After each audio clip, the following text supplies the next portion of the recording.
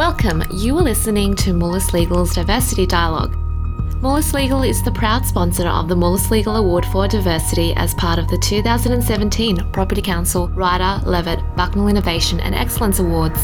We are committed to supporting and promoting diversity and inclusion in the legal profession as well as within the industries with which we collaborate. This is why we are holding the Diversity Dialogue. We would also like to give a special thanks to the Property Council of Australia for their support in these podcasts. They have exceptional initiatives to support diversity and inclusion in the property industry, so go check them out at propertycouncil.com.au. This week we are talking about the national and global issues that may have a profound effect on the various aspects of diversity in the workplace and in the community more generally. I'm Jovanovic. I'm a senior lawyer at Moulis Legal and I'll be your host for this week's Diversity Dialogue. Today I have the lovely Louise Ferris joining me. Louise is the HR Director of McCullough Robertson Lawyers. She's responsible for overseeing the firm's leadership development and participation in the firm's diversity initiatives. And can I say she has done an excellent job with identifying and implementing some big diversity initiatives at McCullough Robertson, which we'll discuss further in this podcast. She's also a trooper for engaging in this interesting discussion with me whilst still battling a lingering cough that she has impressively suppressed for most of this discussion.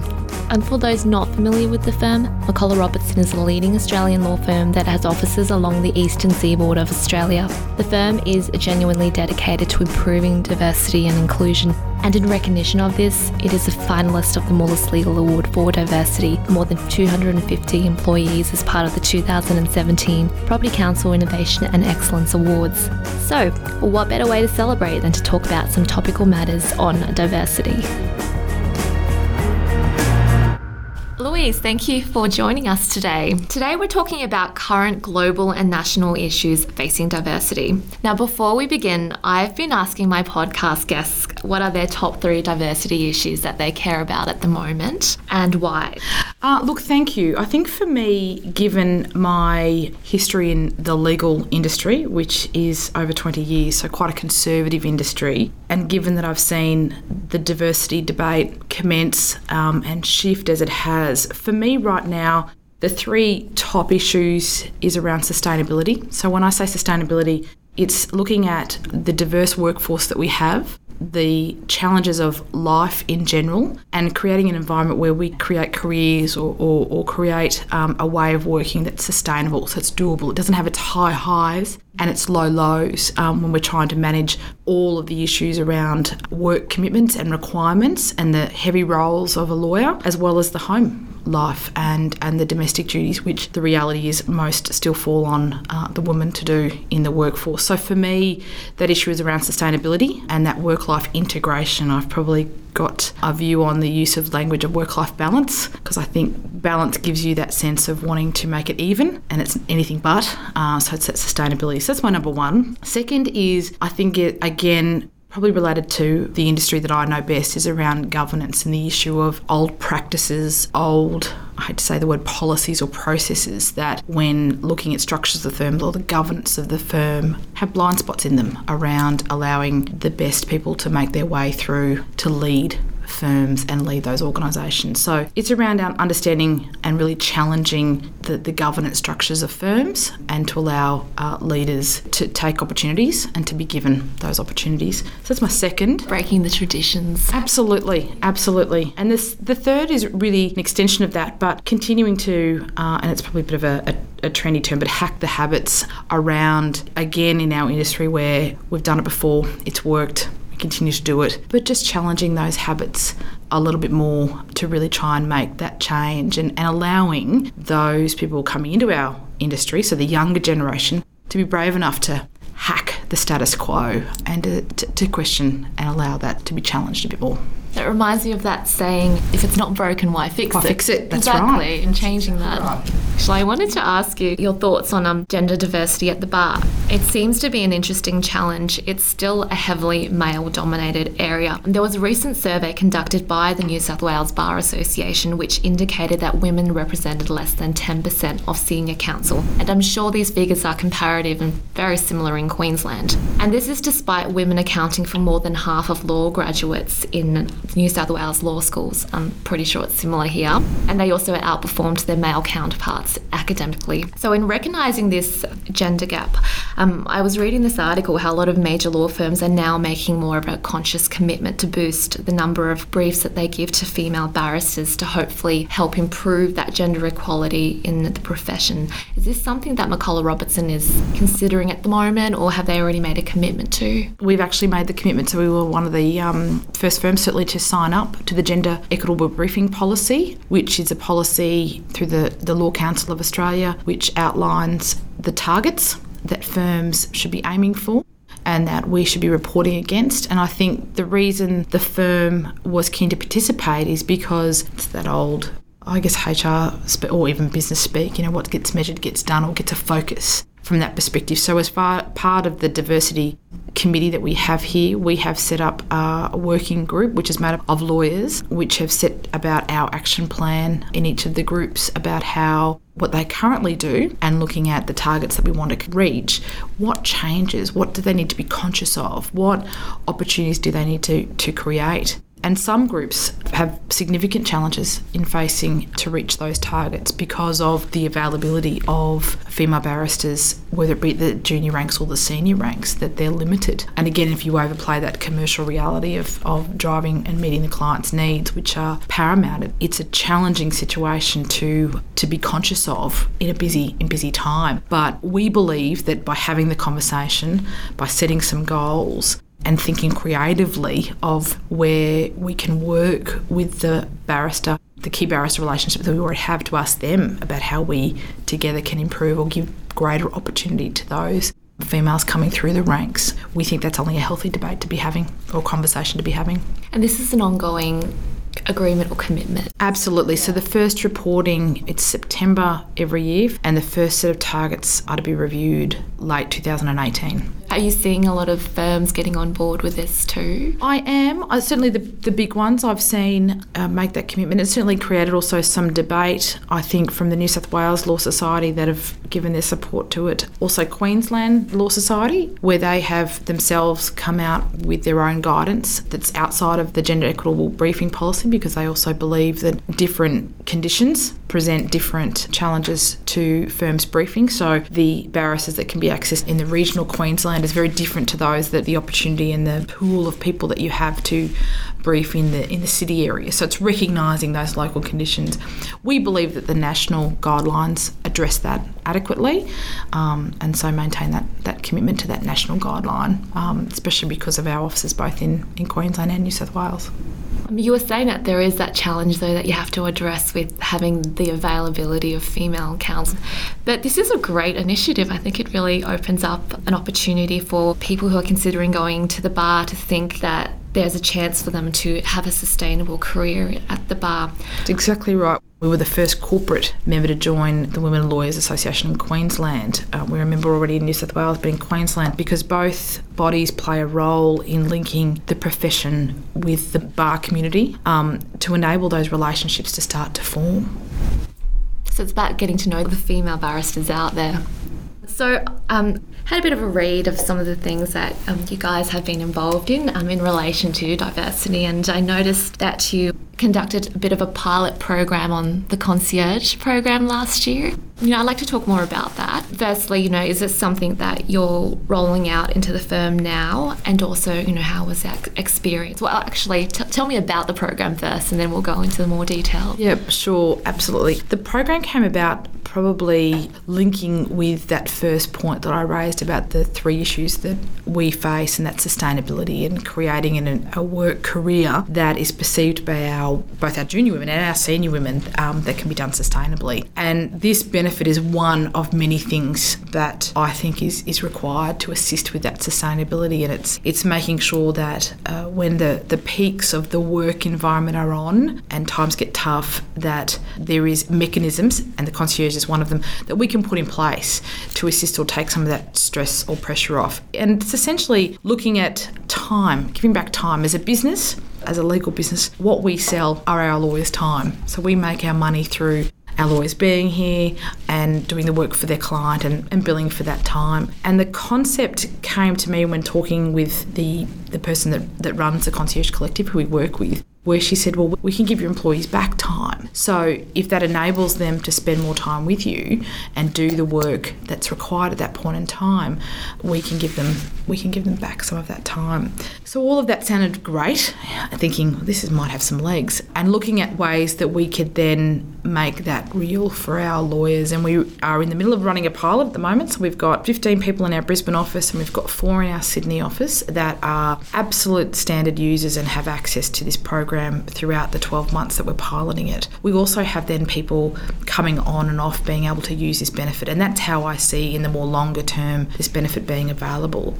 And it's designed for when, and I'll give you an example, say we have male and female going into a heavy litigation trial. So that trial could take a heavy month in preparation and similar period in running that. So for that period of time, there is a high focus on being able to get through work. During that time, life continues. So things around the house still need to be done. Things still need to be done with family life. We can take some of that pressure off them while through the access of the concierge. So if they need to be in a client meeting or an appearance that day and something's gone wrong at home, we can have the concierge service do that for them. Or we can help life's to-do list continue to tick over while for a period of time, and we hope a short period of time, they're investing heavily in that work. So it's coming back to that work-life integration that at times works on, and when it's on, it's very busy, and there can be stressful situations where the life to-do list continues to build up and need to be done. So it's being able to manage that with our employees to make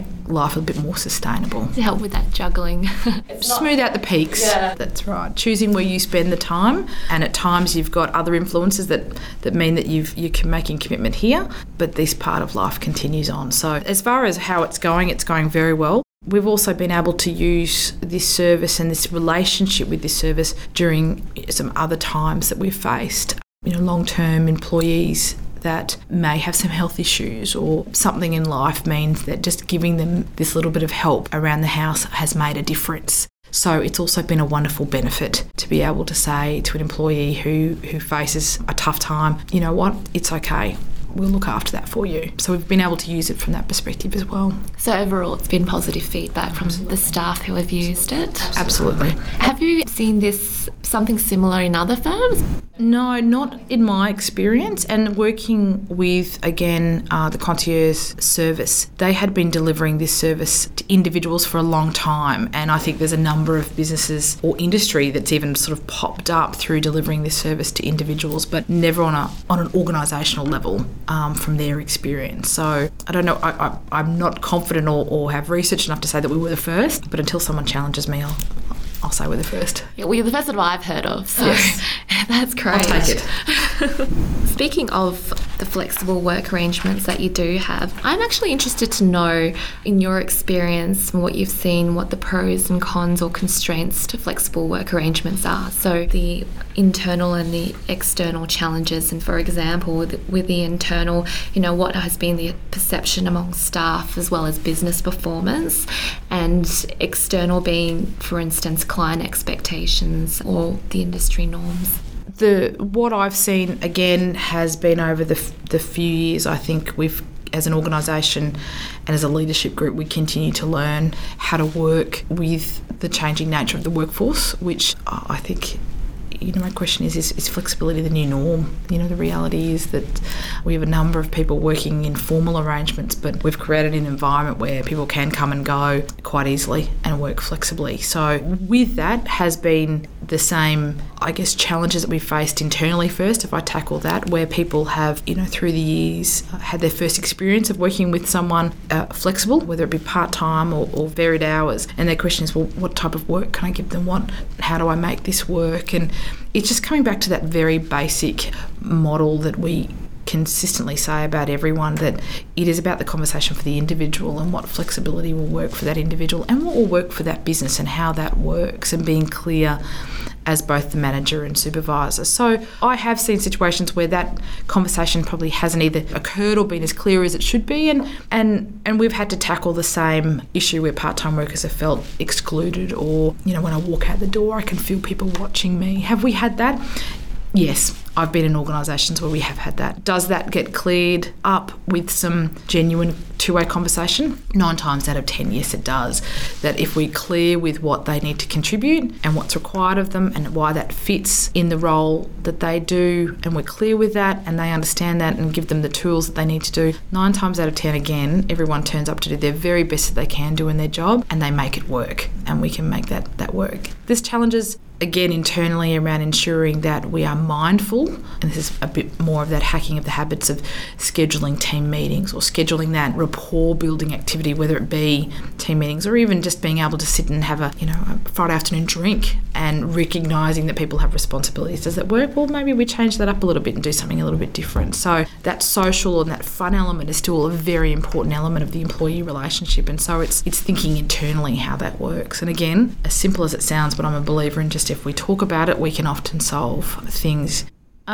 Externally, I've seen, certainly if I take the examples in this organisation, I've seen a couple of our partners, and I'll name Samantha Daly in this, be, I'm not even going to call it courageous, because I think she's just tackled this as a way of doing business where she's been open to her clients in the way that she works, asked them how they work, what works best for them, puts suitable messaging on her emails when needed about her times and how she's working. This is the reality of how she integrates her work and life, and she's very much a case of saying my clients are part of that, and I want open dialogue, and they've been very open to that, and that works very well. Have I also seen situations where we've had responses saying I can't possibly put on my email that I'm not working today, or it's an out of office day, I can't let my clients know that? Yes, we've had that situation too, but again, it's just taking that change at the pace that brings everyone along with that change. And I think again, the more we talk, the more we include everyone in that conversation, including our clients,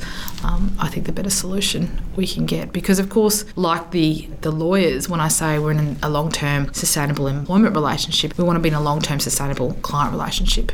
So it's thinking about it from that perspective as well. The key message here is communication, and from managing the external challenges would be, managing the client expectations to make it work then. So speaking of sustainability, I have my next question actually touches on this, and it sort of looks at millennials. There seems to be a common trend with millennials to switch jobs or even careers every few years, rather than staying in one place for a long time. At this rate, I think the concept of long service leave may be obsolete in the future, or the definition of what constitutes long service leave may have to change to accommodate that. Is this a trend that you see happening at McCullough Robertson? And if so, what has McCullough Robertson done in addressing that? Yeah, look, absolutely. The answer is yes. For a recent partner retreat, actually, I needed to go through the exercise of looking at length of service, and we broke down the length of service from the 80s to 90s, the 90s to 2000s, and the 2000s to the current. So we had a look at what the average length of service would have been back then of the employees and so forth. And has the trend of average length of service dropped? Yes, I think most organisations would find that.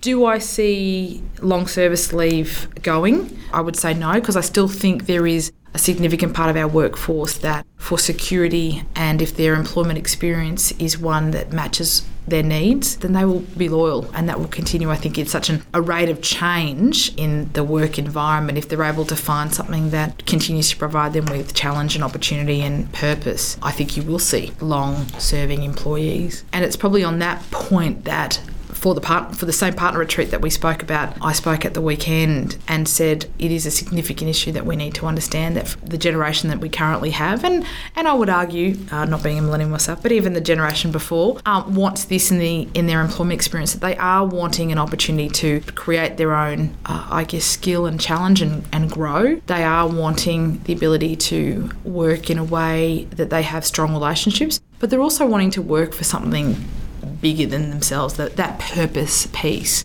that there's a sense of belonging, that there's a sense of the greater achievement as a team. And I think that piece in the relationship, if we can get that right as an employer, that often will keep people connected to look at continuing their career maybe for a bit longer and stretching out their length of service with the organisation for just that little bit longer, which means then they probably get into a different part of their life, and they may be then entering into a families or different stage of their life, which means other sides of our benefit and our employee experience then can kick in and provide that support. So it's thinking about, and I've challenged the partners to think about what that generation needs at that point, because that generation will then grow and need something else. But right now, I think our young lawyers are looking for something that allows them to drive that skill development, that growth and that challenge, but just be part of something that's a greater sense of self, that's part of that purpose piece, I think. And that's a challenge of every organisation. And so you were saying that you undertook that data review. Was that for the purpose of identifying these problems and addressing the staff retention or sustainability around it? Absolutely. I think the clearest way or the clearest outcome of looking at engaged employees is through turnover. So I wanted to just take things a little bit deeper around that turnover and looking at the past of McCullough's and what has obviously kept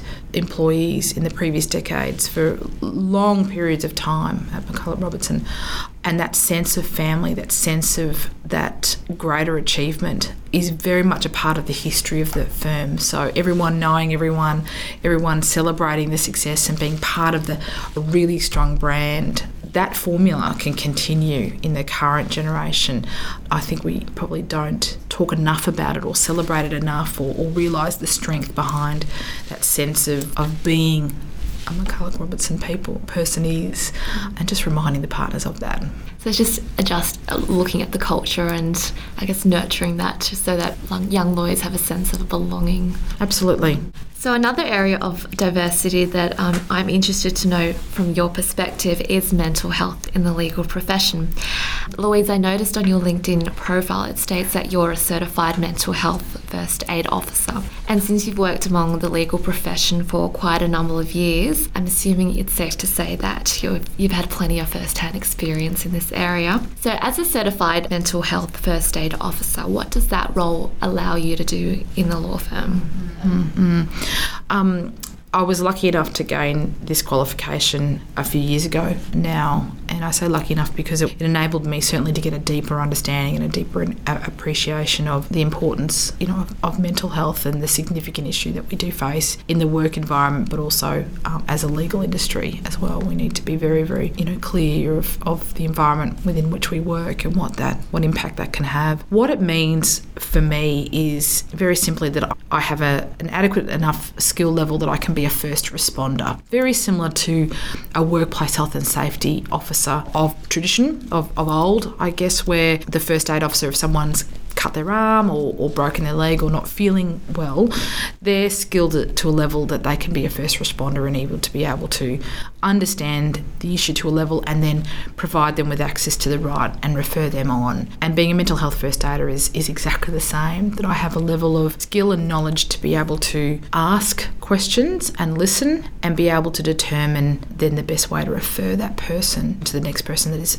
more skilled, more equipped, and able then to work with them in a longer term relationship to enable them to manage the situation that they face. So it comes with great responsibility because you are dealing with someone's health and being confidential, and you exercising that judgment is really very, very important because you are that first responder, and treating the role with privilege is in my mind very, very important. We've been lucky enough here at McCullough Robertson to train a further 10 officers. So when I first joined, I was the only qualified, and they've been very, very supportive to see me train all levels within the organisation for the mental health officers. And Monday and Tuesday this year, we also have a further 10 going through. So I can't take away from the commitment that we're able to provide that. And what that means is that we've got people, male, female, partners, lawyers, business support staff, all qualified in this area to be able to be that first responder, because not everyone wants to come to HR or talk with us, but there are other people that in the organisation that have that same skill level as well.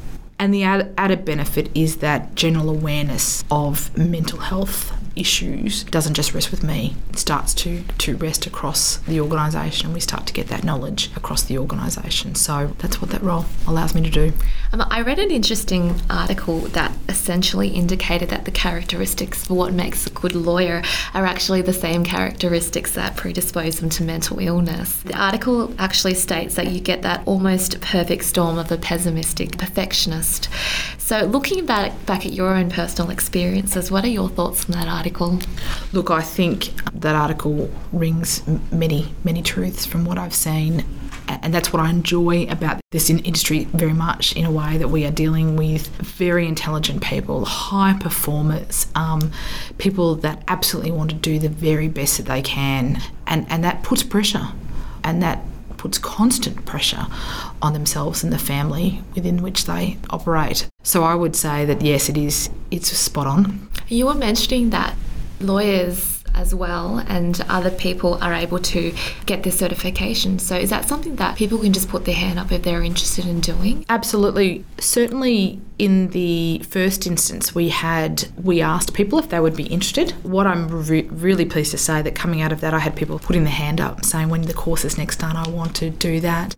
We're advertising it through our general training calendar, and it's part of our learning and development framework, so people see that as an opportunity for them to do that, and we can undertake that.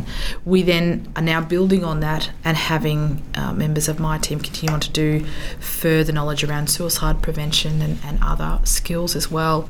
Again, the great thing that we've been able to do is we've been able to work with a not-for-profit organisation called the Mental Illness Fellowship of Queensland, and we've been able to work closely with them in a way that they've been able to build their skills and use their first-hand knowledge to then train us. And what that's enabled them to do is then create their own line of income, because like all not-for-profit organisations, in many spaces it's difficult to receive funding. There's never enough money to do what they need to do, but they have now been able to generate a corporate business that provides this training, and that money goes right back into the community hub that they have out at Hurston and the community programs that they provide across Queensland. Wow, that's excellent. Lawyers, as with many other professions, are often in a stressful environment, with many long working hours to meet billable targets. And often these conditions can easily put a strain on anyone's mental health, and not everyone is open to talking about it. So from an organisational perspective, what do you think law firms actually need to do or to have in place to address this?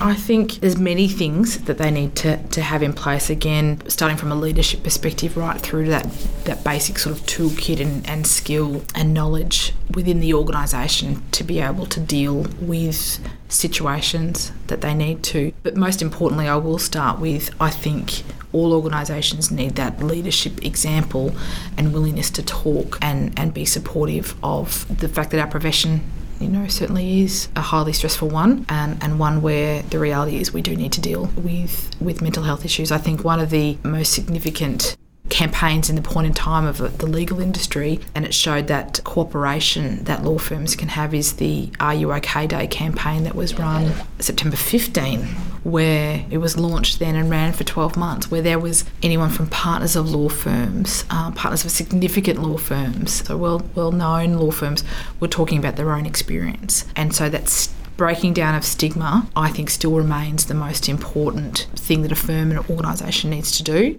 And it needs to look at being able to ask, are you okay, not just one day a year, but every day, because our organisation is a relationship game. It's a relationship game with our clients, but it's a relationship game internally, and we are the best ones to be able to judge if something's not quite right of our colleagues, because we see them every day. So making it okay to say, are you okay, and knowing what to do with that answer. So banishing that pink elephant in the room that people, when they're reluctant to talk about it. I guess from general observation, what I've seen, lawyers run the balance of being able to deliver and perform well and show that they're resilient in those sort of conditions that they're subjected to, but at the same time trying to manage the internal aspect of how it impacts them emotionally. Absolutely. I think it comes back to that sustainability. There will be times when we all are very stressed and highly charged, and it's working through that and creating ideally a sustainable culture where we are keeping an eye on workloads and the amount of pressure and people's behaviours and the outcomes. So are we getting it right? I'm certainly not sitting here saying we are getting it right every time, but we are certainly willing to talk about it. Are there actual designated partners in the firm that are there to be sort of like the go-to for lawyers, for example, to be there to speak to? Yes, we have a combination of partners now qualified as mental health first aiders, as well as I have 3 partners who are on my workplace wellbeing steering committee. So there's 2 partners in Brisbane and 1 in Sydney that I report to on the activities that we're doing in this space and the general workplace wellbeing. The good thing also is that there's an acknowledgement that in our workplace health and safety policy, we have been very open in acknowledging that we are not only looking after physical hazards but psychological hazards as well. And again, my experience is that getting that commitment in policy, it's been challenging in previous organisations, but for here it was a case of no, we want to make that commitment at a policy level. Oh, that's reassuring to hear.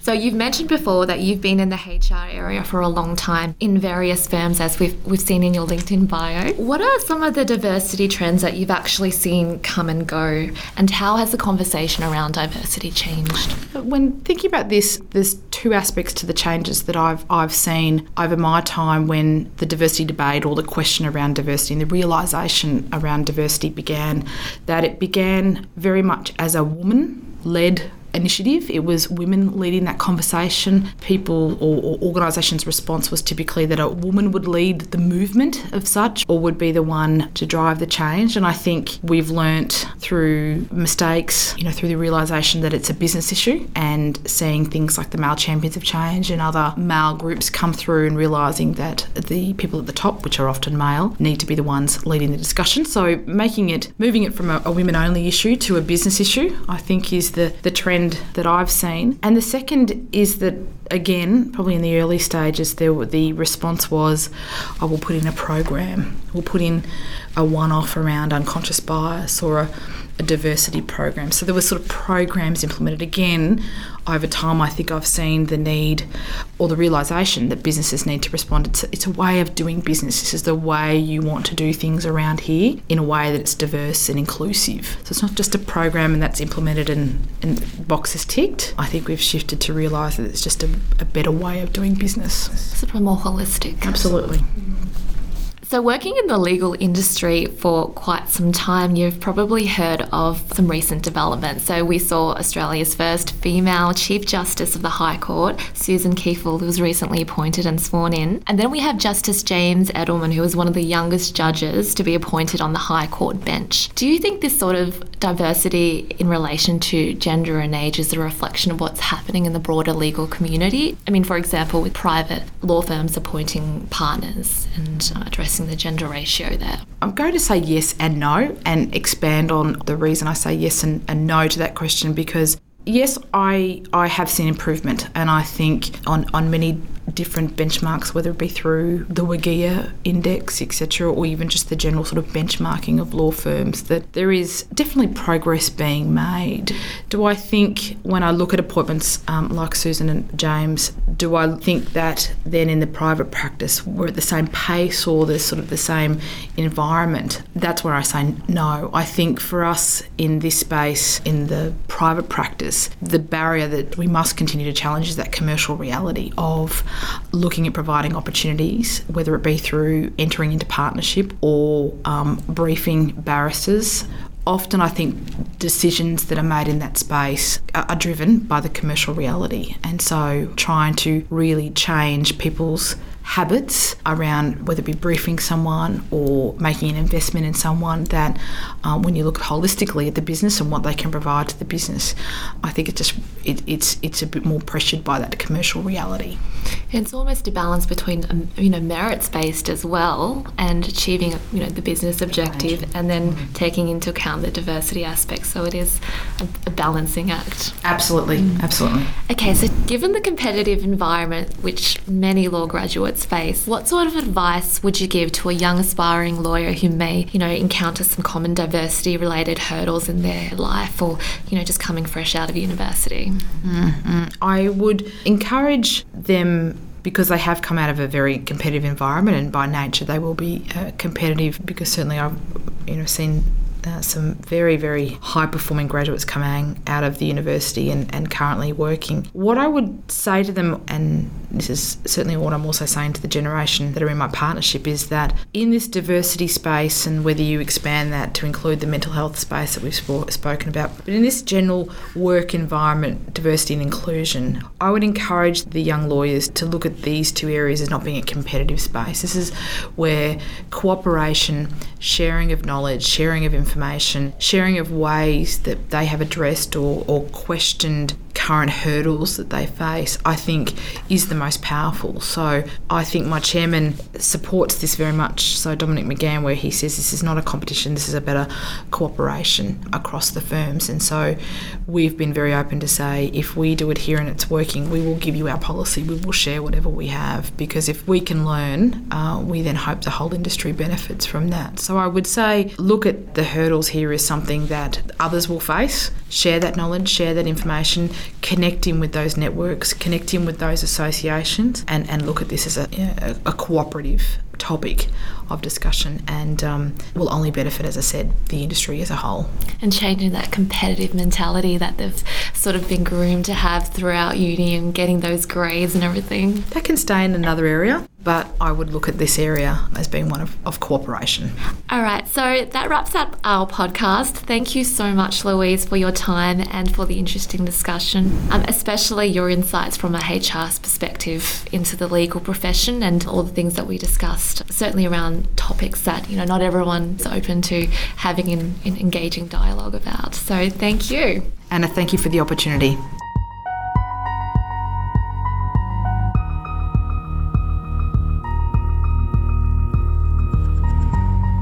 That wraps up our podcast for today with Louise. Thank you for tuning in and listening to this week's Diversity Dialogue with Louise Ferris of McCullough Robertson Lawyers. It's really great to see what the firm is doing to address specific diversity issues in the legal profession. There are actually two issues that resonated with me from that podcast, and that was what the firm is doing to help develop a sustainable career for their lawyers through the concierge program. This is a fantastic initiative to support lawyers in better managing the juggle between work and personal life. And the second issue, which I'm glad to see the firm is addressing, is the gender gap between male and female barristers. McCullough Robertson's commitment to the gender equitable briefing policy is the right step in helping to develop sustainable careers for female barristers. Links to anything that we've talked about or referred to in this podcast will be on our website at moulislegal.com/diversity. Also, please like and follow us on Twitter and LinkedIn. Just search Moulis Legal. Next week, we'll be talking to the delightful Gemma Lloyd of Diverse City Careers about diversity recruitment and hiring trends in Australia. My lovely colleague Alexandra Geelan will be hosting that podcast, so tune in next week for this lively discussion.